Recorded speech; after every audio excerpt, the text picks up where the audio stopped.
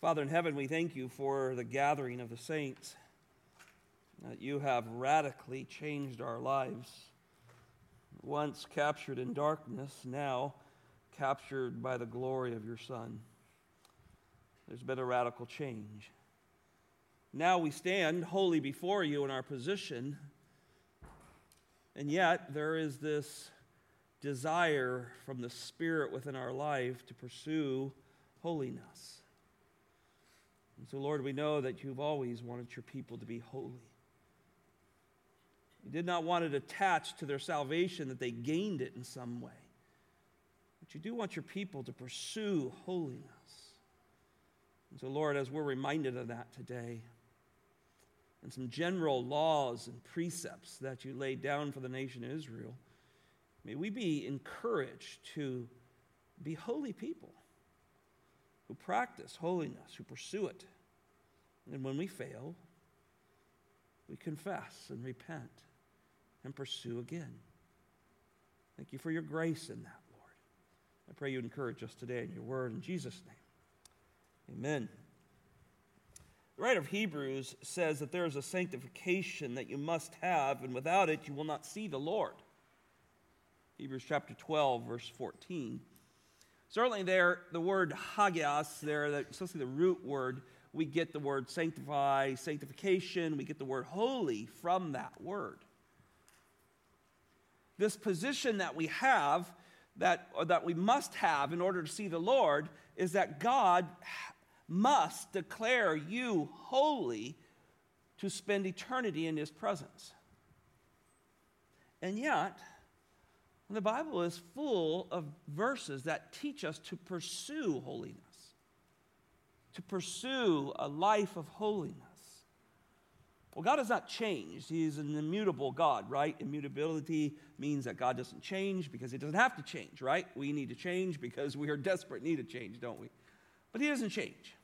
And so we can study the Old Testament with a biblical theology, looking forward to the final fulfillment in Christ, in the gospel, propelling us in this new covenant. And we can look at the Old Testament and realize truths that help us live holy lives, individually and corporately.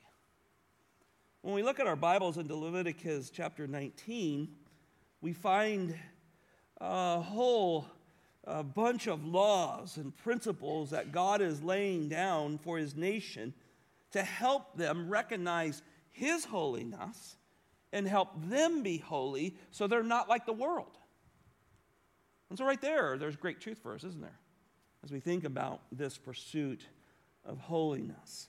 Well, there's a lot of laws and principles in chapter 19. They're almost every verse or every couple of verses. And so we'll do our best to get through some of these tonight. And if we don't, we'll come back next week to finish 19. But it is a challenging passage with quite a few different laws and the way the nation was to conduct themselves. So we'll work through this. 5 thoughts we'll attempt to get after tonight. And if we don't, we'll finish it next week. Number 1, a national call to holiness by Israel's king. Now let's make sure we know who the king is. The king is God. They are under a complete theocracy here. God is their king. He's their ruling king. They have none other to look at.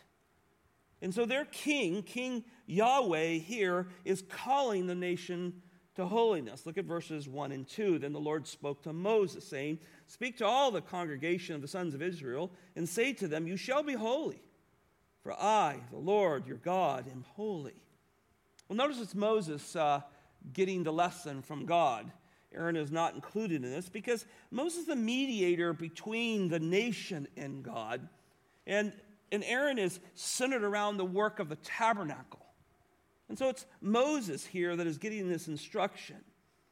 Notice right off the bat, we are confronted with this term, holy. It's a term that's used often of God. It means to be separate. And when it's applied to God, it means he is separate from sin. He is absent from evil. He is completely sinless.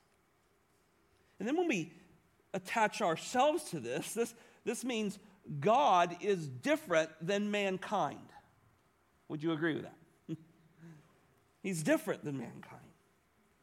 Though we as Christians, if we're professing, believing Christians here. We have a holy standing, but we know in of ourselves that we are not holy people if it were not for God. In fact, we would not love him if he didn't love us. So this means that God's different than mankind, and that his holiness is great, and it causes us to see his majestic being and who he is. It affects all of his attributes. So this means his love is not like our love. It's holy love. His justice is unlike other justice or anyone else's. His truth is unlike others. His purity is unlike others. His mercy and grace and so forth are unlike others because they are never tainted by sin in any way. This gives us great hope as Christians, and we think forward. This week I was asked a question about God and sin and judgment and so forth, things like that. Think about the justice of God. It is absent of any evil or sin. So for us, how to deal with life and injustices and in desperate need of justice, we go to the Word of God to understand God's justice because it's devoid of any evil. Now, everything about him is completely absent of evil, right? And thus setting him apart from all of his fallen creation. And then we come to another word that's not in our text, but a word that I think we attach to the Lord is the word divine. Now, I've had some cheesecake that I used the word divine a couple of times. But it really falls short, doesn't it? God is divine. It speaks of his being and his character is unlike humanity, right? It's divine. And yet God made humans in his image.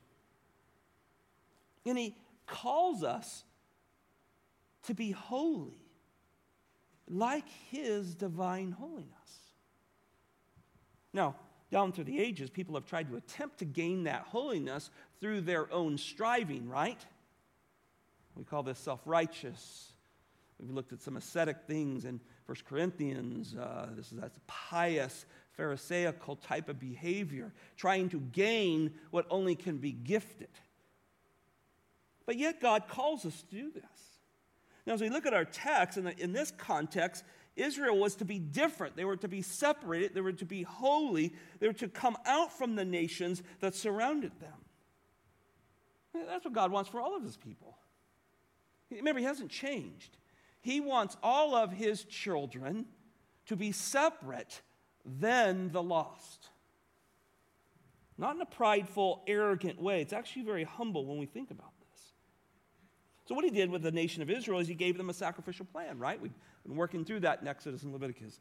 This sacrificial plan allowed them to be righteous and holy in the sight of God and maintain a relationship with him, although temporary, and had to be done year after year, and the blood of bulls and goats had to suffer much. But he gave them a way to have a right standing with him. But throughout the year, God wanted his nation to live holy lives, so he gave them a means to know they were forgiven and reconciled so that the rest of the time they could choose to obey him. And we have that too, right? Because of my salvation, because of your salvation, there is now the Spirit of God within us, an understanding of the Word of God.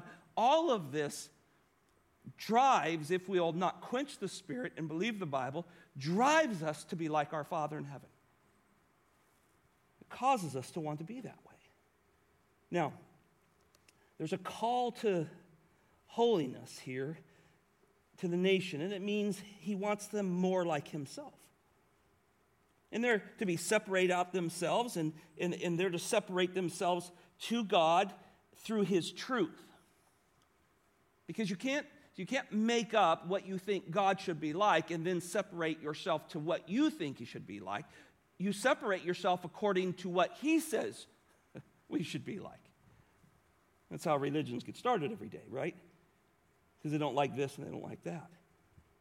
So while we separate ourselves from those that are not like him, we begin, as we obey his word, to resemble him.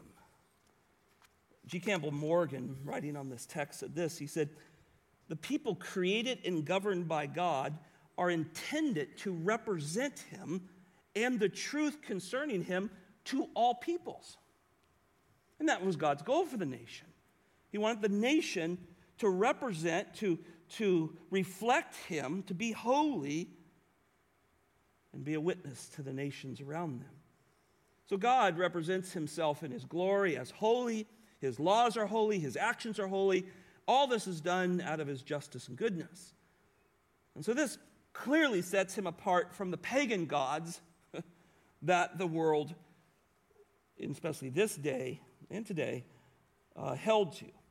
The pagan religions that were around Israel had unholy laws and unholy statutes, and they required sinful and shameful living in those standards. So God is going to give a standard that is not shameful, that is not unholy, because it would not reflect him. But the nations around them, as we've seen and we'll see tonight, they had shameful, sinful laws that they obeyed as they strived to reflect their gods.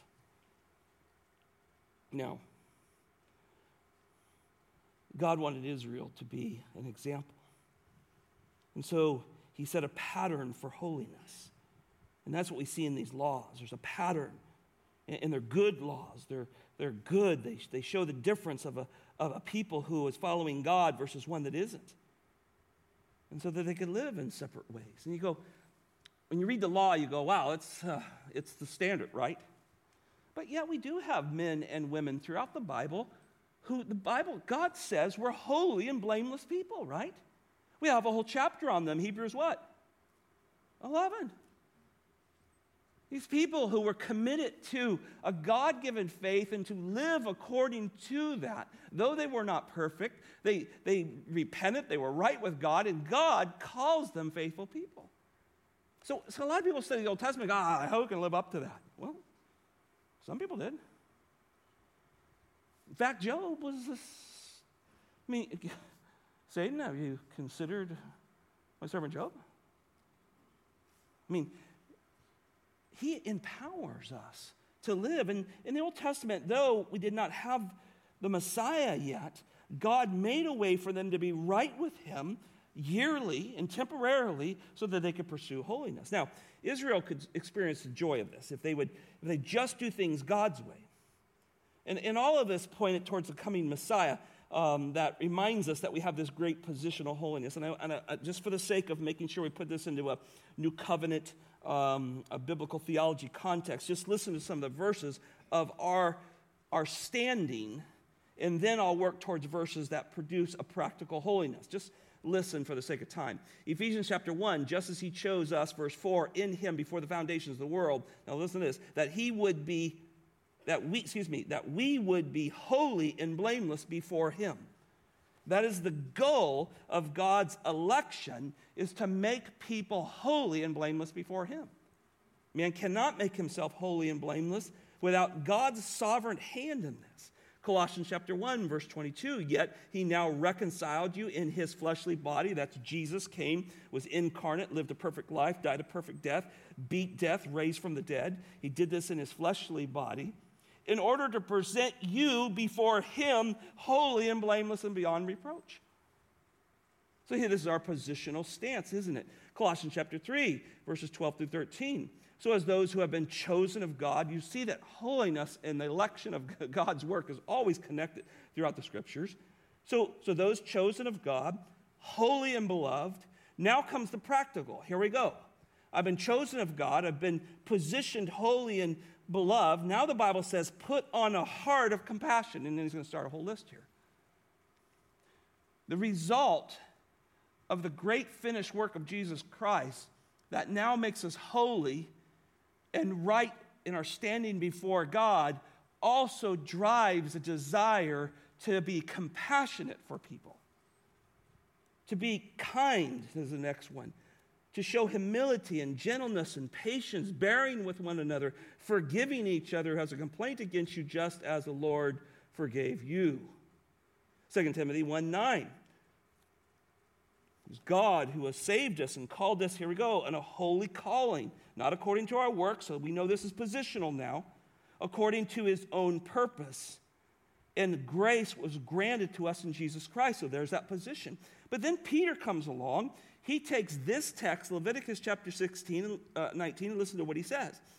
As obedient children, 1 Peter 1, 14 and following, do not be conformed to the former lusts which were yours in ignorance. Now let's stop and think about that. The word ignorance there is not an excuse. Before you had the Spirit of God in you, you knew what was right and wrong. He wrote that on all men's hearts. But you were dead in your sins. There's a spiritual deadness to us that causes us to be ignorant that there's an almighty God who has set down his decrees and to set down the things that he loves and desires and how to bring people to holiness. There is a rejection of that in our deadness.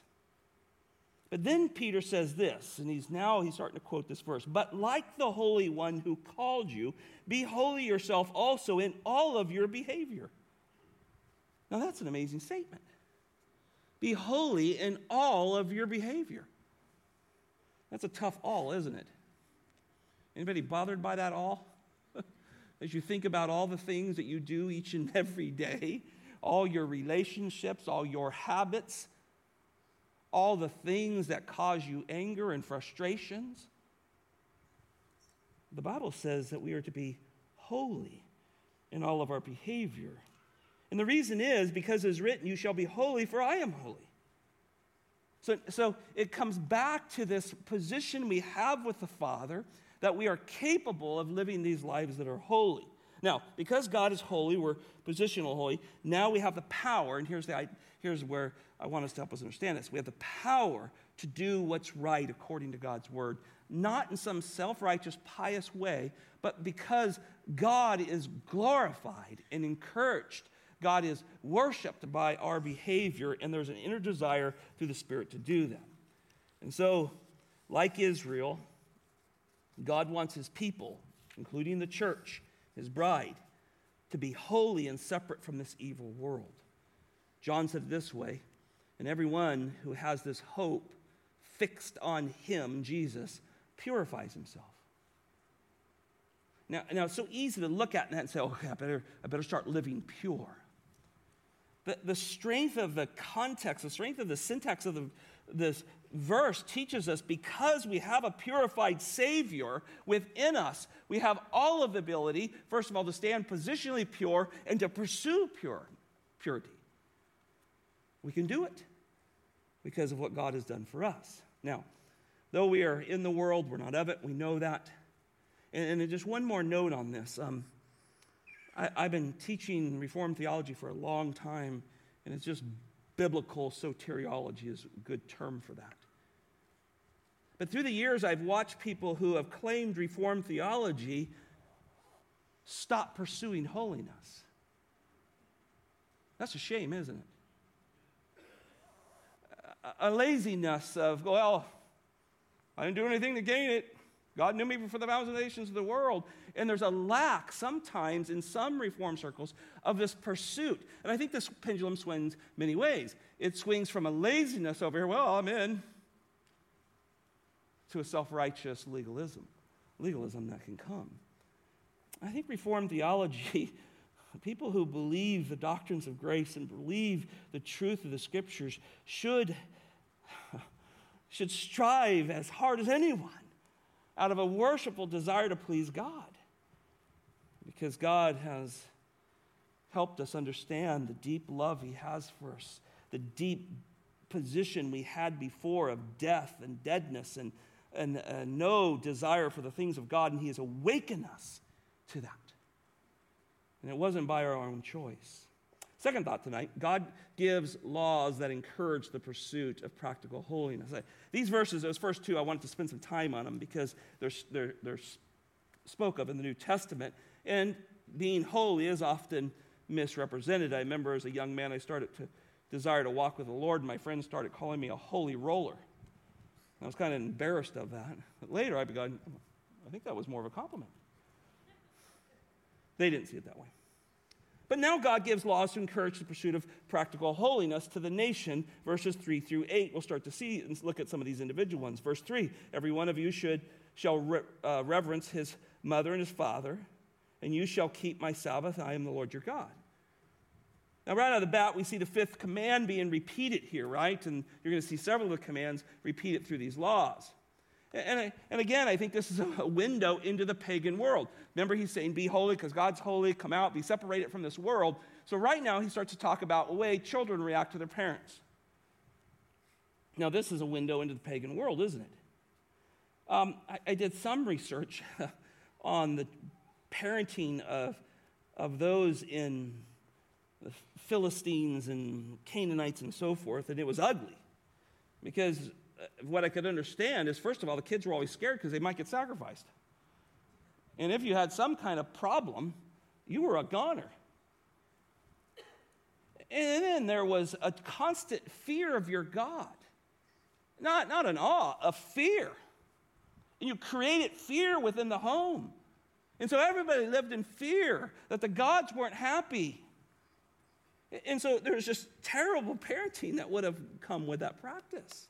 However, for Israel, holiness was to be practiced. It has become really a central building block for the stability and health of the society, and it started in the home. A younger generation that does not honor the older generation would certainly be less than holy, right? In fact, it would destroy the foundation that God was building. I think one of the most many disturbing verses in the Bible, there's one where the next generation one generation did not pass the worship of God onto the next as they rolled at the end of Joshua into Judges. And you work into Judges, and you have this great book on Joshua, and it's victory and victories and amazing things that are going on. There's some rebellion, there's some problems, but most of it is God just taking the nation and going through the land of Canaan. You get to Judges, and all of a sudden, this next generation does not know the God of their parents, and there's rebellion after rebellion, and then there's discipline that comes, and there's all kinds of problems there, isn't there? Now, notice in verse 3 that mothers come that mothers come first here. Excuse me. Certainly this is because of this God-given role of nurturing, but women in the pagan world were just possessions. And I think he puts women first. God puts women first in his command because he wants women, mothers, treated different than what the pagans were doing. He's honoring biblical motherhood. And so he challenges them first. Our New Testament, in places like Titus 2, remind us of these things. Please forgive me. Older women are to teach younger women, listen to this, to love their children. Maybe for some in here you go, does that have to be taught? Well, yeah. It's hard to love children the way God tells you to love them at times, and you need someone there. The goal is to resemble God, to be holy like him in all of these areas. And so women are challenged to love their children and to love their husbands. And yet Ephesians 4:6 tells that fathers are to be the oversight of the spiritual upbringing of their children. So the godly Israelite family was a nation set apart from these pagan nations around them, and they were to obey this instruction so that their society and their families and their neighborhoods did not fall into decay. There's neighborhoods that you just don't want to drive through at night. They're absent of men who led families. There's absence of justice that takes place in some places around our world. And now it's dangerous to be in some of those places. See, God wanted nothing to do with his children to have a society like that. Don't you love when you come to church that your children can run and play? I mean, our goal is to design a place where there's eyes on, we're watching and caring, we have the right people teaching, they're safe. You know, parents, when you, families that you can say, I know my children can play in safety. And most likely it's people who have adhered to something of the Bible of how to parent and care for little ones. And there's harmony there and joy there. Oh, there's always a rock thrown here or there if you raise boys. But yet there's a desire there. They're not there destroying what God has put together. And so Christ-centered families are such a vital part of the Christian church and a vital part of the world. You know, someday God's going to take Christians out of the world. Boy, is that going to be a fun place to hang around. All the things that God has us do for His glory will now be absent. It's an amazing thought, isn't it? Next, notice the latter part of verse 3, we see the fourth commandment repeated here. And God is clearly teaching reverence for parents and connect it to reverence to Yahweh here. He wants Yahweh exalted here. Keep the Sabbath. I am the Lord your God. Now, children who submit to parental authority will certainly be different than the pagan world, right? And children who submit to parental authority is a right step to submitting to divine authority, right? We always say this, we can't save our children, but we can sure point their little spiritual faces in the right direction and their little rear ends every once in a while. Right? That's good, godly parenting, directing them towards that. So we are not like a pagan world. And this issue of the Sabbath that comes up in here is Sabbath was a day of rest, right? It was a day to remember that God provided everything the nation needed, particularly reconciliation. And the Sabbath was a day to remember that God provided for them. And they could trust in Him that He would give them their food, right? They're still getting manna from heaven at this point, right? And they're to collect that all on the night before and the day before, on Friday, before the Sabbath came. And they had to trust the Lord that it wouldn't spoil. It spoiled on all the other days. It was a way to help them trust God that He would provide for them, wasn't it? And the nation was to rest. They were to rest back and lay back in a sense in the truth that God was who He was, and they had a relationship with Him. For the church, the Scriptures make it clear that in the new covenant, where there is no obligation to keep a Sabbath day. And that's because the Sabbath was completed in Jesus Christ. Instead, we learn that we understand that the Sabbath is now every day. And I think the problem is because a good thing like the Sabbath became a way that people, Israel, certain people will try to justify or promote their own self-righteousness. But no, Christians, we lay back in the rest that Christ gave us, and we lay back in that rest every day. This is a problem in the early church.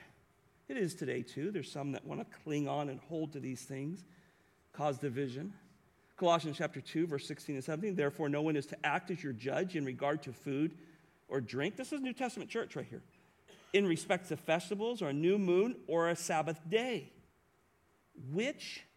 things which are a mere shadow of what is to come, but the substance belongs to Jesus Christ. If you speak with a Sabbatarian and use that word mere shadow, they can get very upset with you. It's because somehow the shadow has been worshipped and not the one casting it. Right? Galatians chapter 4, 9 through 11. We find this in these churches that were struggling with legalism, right? But now that you have come to know God, or rather been known by God, how is it you've turned back again to weak and worthless elements to which you desire to be enslaved all over again? You observe days and months and seasons and years. I fear for you that perhaps I've labored over you in vain. You're stumbling over the easiest things. This is what God has given. He's given you a Christ that you completely rest in. And so Christians enter the rest And we experience that every day of the week, not just one. But for the nation of Israel, this was important for them. They were to rest from these things. There was a practical aspect to this. They needed rest. Life was difficult living in a tent out in the desert, constantly gathering. We talked about where they got their water from. Is that rock still producing it? You got livestock to water and feed. There's so much happening here. God wanted them to rest. And yet, unfortunately, the nation turned the Sabbath into a way to produce their own self-righteousness and try to bring themselves to God. Well, some will tell you that the fourth commandment is not in the New Testament, but I totally disagree. Listen to Hebrews chapter 4, verse 9 through 10. So there remains a Sabbath rest. Well, there it is. There's the commandment. For the people of God. That would eliminate people who aren't of God. They've tried to come to God some other way. For the one who has entered his rest has himself rested from his works. Isn't that a beautiful statement? As God did from his. We rest from our works. When you got saved, you said, God, I'm done trying to get to you through all these things. My faith is in your Son alone. That's where our rest is. Now, daily, as we live in a New Testament, a person who works 7 days a week, you can be spiritually and mentally and physically drained.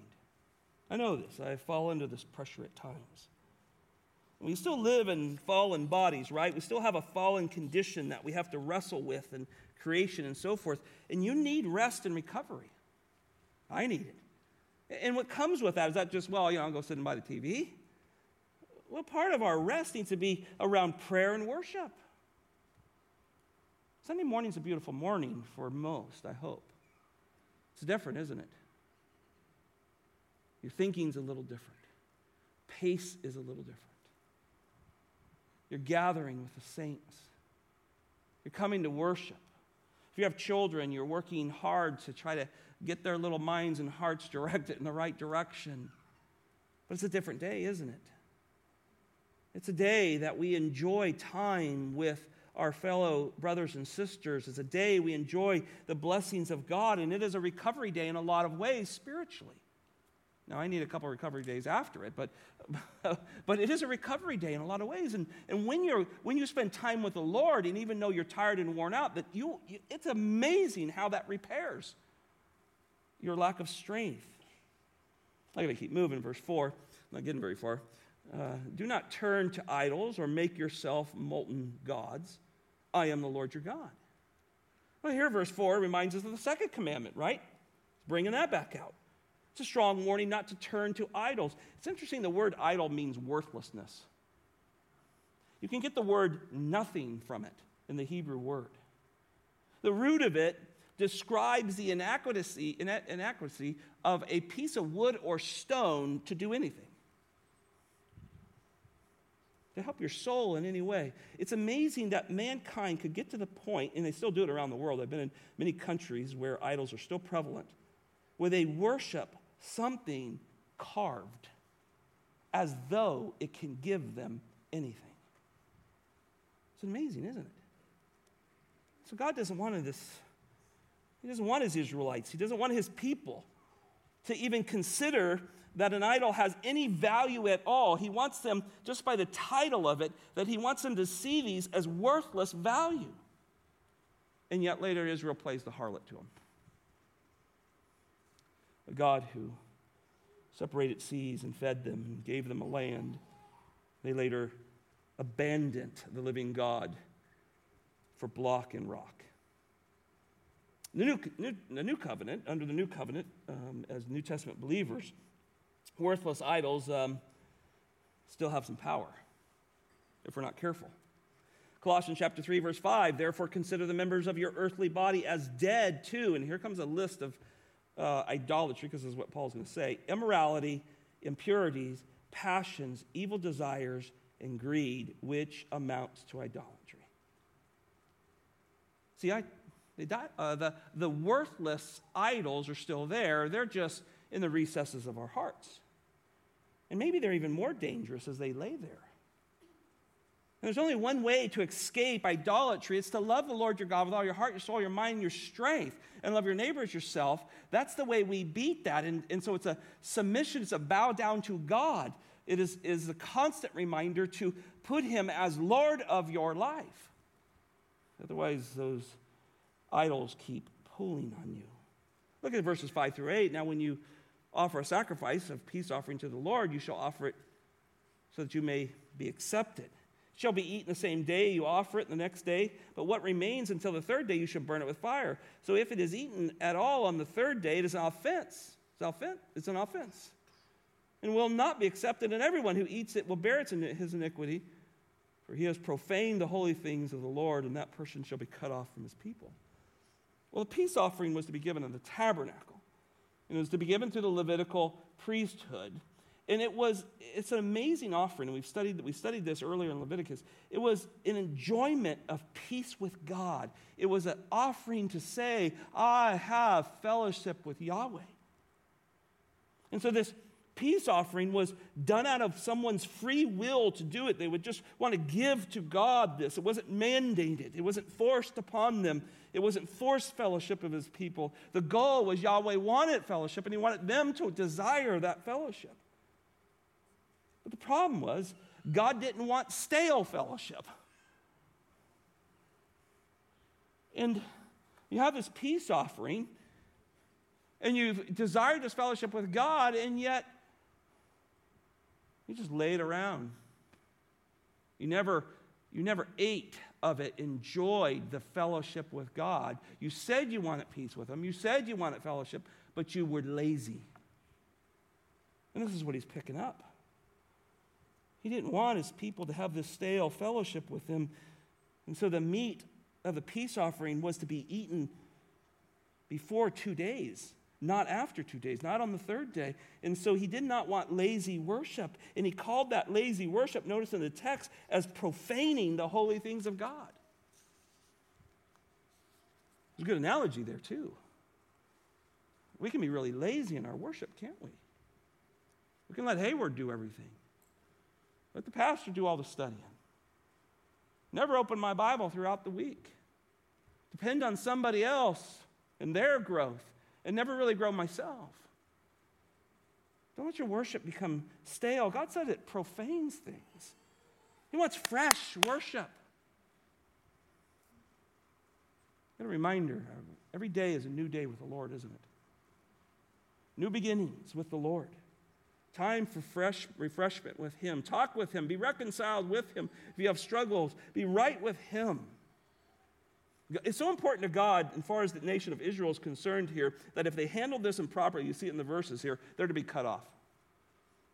If you want to worship me lazy and don't care about how you come to me, I will not let you be reconciled. That's what he says. Third, a practical holiness that affects a fallen society.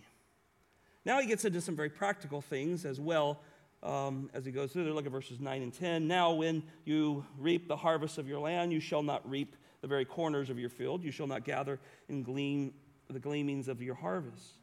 Nor shall you glean your vineyards, nor shall you gather the fallen fruit in your vineyards. You shall leave them for the needy and for the stranger.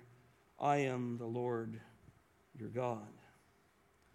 Jewish historians said that basically, the way they figured it out, the Jews figured this out, that about a 16th of your harvest you were to leave for those less fortunate. And we see this probably best played out in the book of Ruth. Naomi and Ruth return from Moab. Their husbands are dead. Naomi's just done. Call me Mara. I hate life. We're all going to die. Ruth goes out. Well, you have a law in your land where I could go glean, and so I'm going to go glean.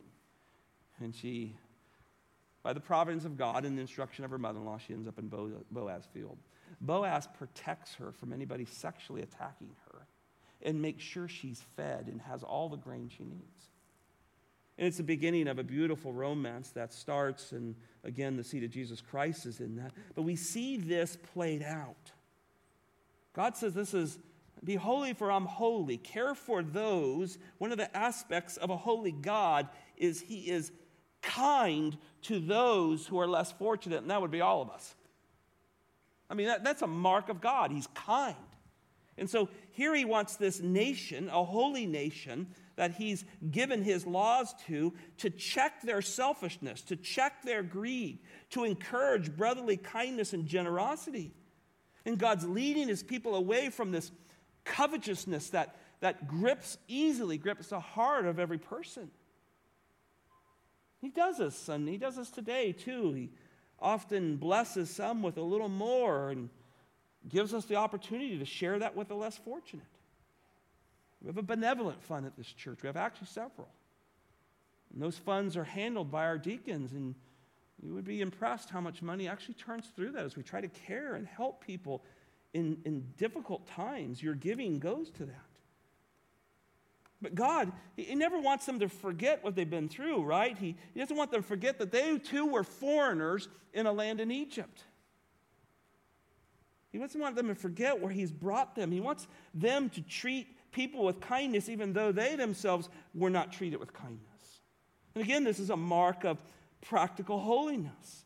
This is different than the pagan nations around you. The pagan nations did not feed their enemies. They sought to kill them and take everything they had.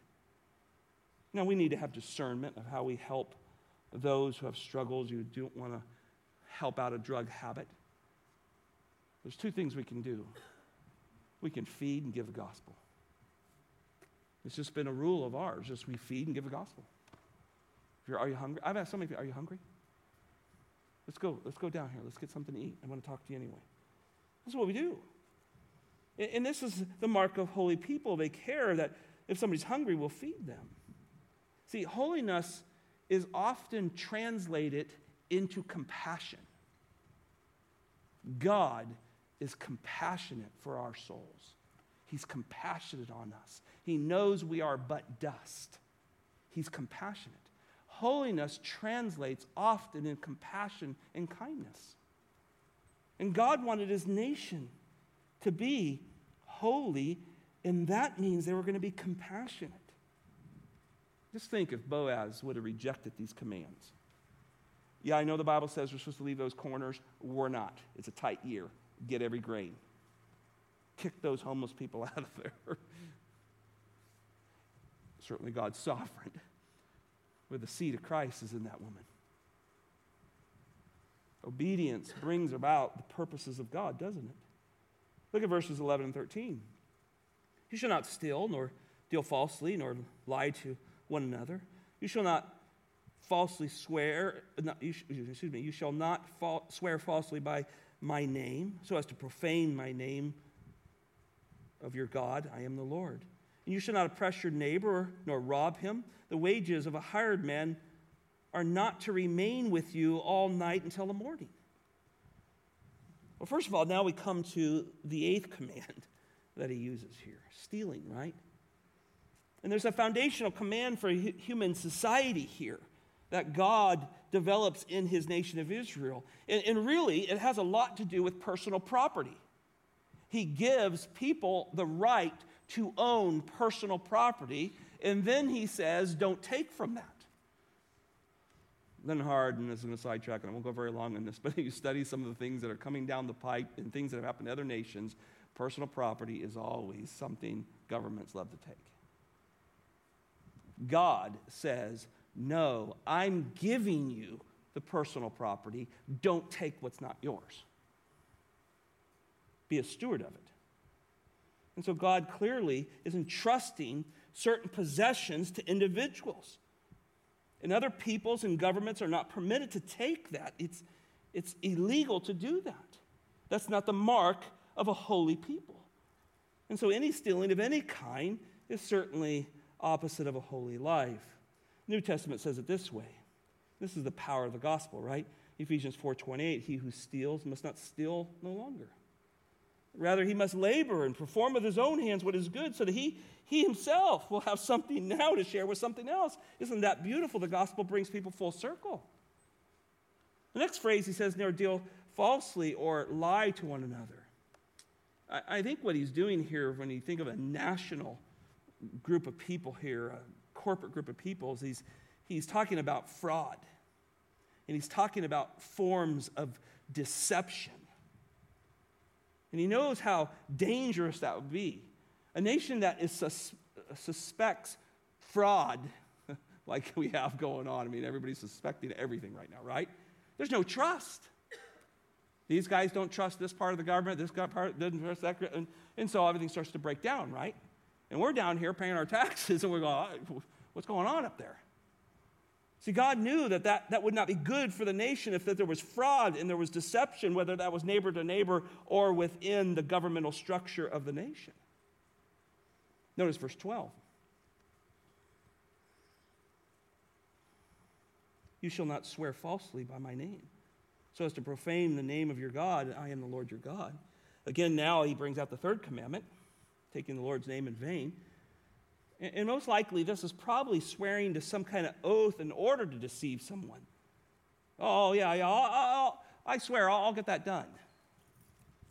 The New Testament says holy people say yes, their yes is yes and their no is no. People who love God, they're not deceptive in that. Holiness causes men and women to be men and women of their word. Notice in verse 13 that holiness causes people under God's command not to oppress and rob one another. Cheating is a form of robbery or stealing, and God commands against it here. So you're just going to lose trust within the nation. You're just going to be like the rest. The stronger take and the weaker are oppressed. He doesn't want them to be that way. Furthermore, God commands holy people to pay just wages to those they hire. Isn't that interesting? Don't stiff somebody. It's a sin. One of the pastors and I were talking about this the other day.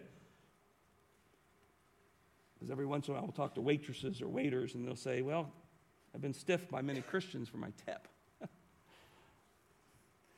Now, I know there's an argument over tipping and how much, and it seems to always be going up.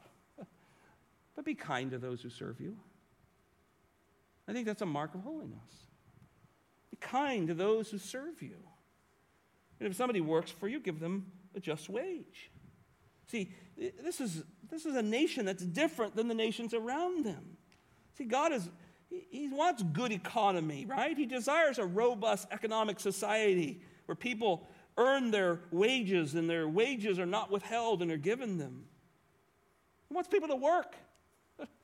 This is all about working here, right? You work, you get something paid. This is God's design under the sun that we live in right now. Let me sneak another verse in here. Verse 14. You shall not curse a deaf man, or place a stumbling block before the blind, but you shall revere your God. I am the Lord. And I'm going to get to the I am the Lord at the end. I know it's there. Well, here we have a very clear command that holy people do not mistreat people with disabilities. I mean, when you read this verse, how wicked could it be that someone would curse a deaf person? Or make it difficult for a blind person to move. And I think what God is incorporating here for his nation is these ADA laws that we have now. And again, those things, sometimes laws can be excessive. But he was teaching a nation that if you're a holy nation and you're following me, unlike the pagans, you're kind to those who have infirmities, disabilities given to them. We're so grateful for our ministry here that cares for those who have disabilities. Some of the kindest people in our church work in that ministry. And the elders, and I'm speaking for them, we're so thankful for that. Be kind. Holy people seek to help those who have disabilities, to help those who are struggling. They want to make their life somewhat easier if they can. And those who have disabilities, if they're Christians, they should be grateful that people do that. See, the pagan world, if you were disabled, you were a dead man. One, you would probably get sacrificed at birth if you even made it. And then two, you you were just left in hope that somebody would care for you. We see some of this where people get dropped off at doors and they're there and beg all day long, and then maybe somebody comes back and gets them. See, Israel lived in a very cruel environment. The world was cruel in their day. And cruelty becomes the norm sometimes. We talk with this with Aaron, as he teaches the young people down there, and along with your parenting. Sometimes teenagers are just cruel, aren't they? That's not the norm. That's not what God requires. We're not to be cruel people. We're to be kind people. God has no room in his plan for people who are treated with cruelty. Christ, what an amazing example, wasn't he? I mean, we have examples of blind, deaf, lame. I mean, it's over and over throughout his ministry, he ministers to the disabled. And he leaves us such a great example. And I think it's the mark of a Christian that we're kind and tenderhearted to one another because God forgave us. Well, we'll stop right there for the sake of time. I had a feeling I was going to go a little slower with this passage. You can see he's really now settled down into giving individual laws to help this nation be very, very different than the world. And yet, in every one of these, we found application to the New Testament life, haven't we? Every one of these, we see verses in the New Testament teach us to live this holy life. Is because God does not change. It doesn't change. And so I enjoy studying these. They challenge me and help me in a lot of areas. Apparently we are done. Let me pray. Father, thank you for the time to look at this particular text, Lord. Lord, we would not have even a chance to be holy without you. We would be left in our sin. There would be no such thing as blameless. We would die, and then we would go before the judgment seat of Christ. But God, in your providence, you have made a way. Many of us have experienced that, Lord. By your grace and your gift of faith, grant us the ability to believe in a Jesus Christ who makes us holy and blameless. And from that holy life now comes a pursuit of holiness because our God is holy. Now we are his sons and daughters. Now we are his inheritors. And so we are now of a different family. We've been adopted into a divine family. And so now there's a pursuit of holiness. Lord, we don't want to be legalistic. We don't want to add to the beautiful words of God's word. Help us to live according to your word individually. And then collectively, Lord, we'll be a church that loves you and is kind and seeks to do things that are right and just, Lord. It won't be hard to make decisions of what's right and wrong because we're pursuing you. So help us be that church, Lord. It starts in each one of our hearts, Lord. Where we're wrong, where we've sinned, may we repent and confess. And Lord, may we continue to get up and meet your mercies new every morning and walk with you. Thank you, Lord, for your faithfulness. Thank you for your holiness. May it motivate us to walk with you in Jesus' name. Amen.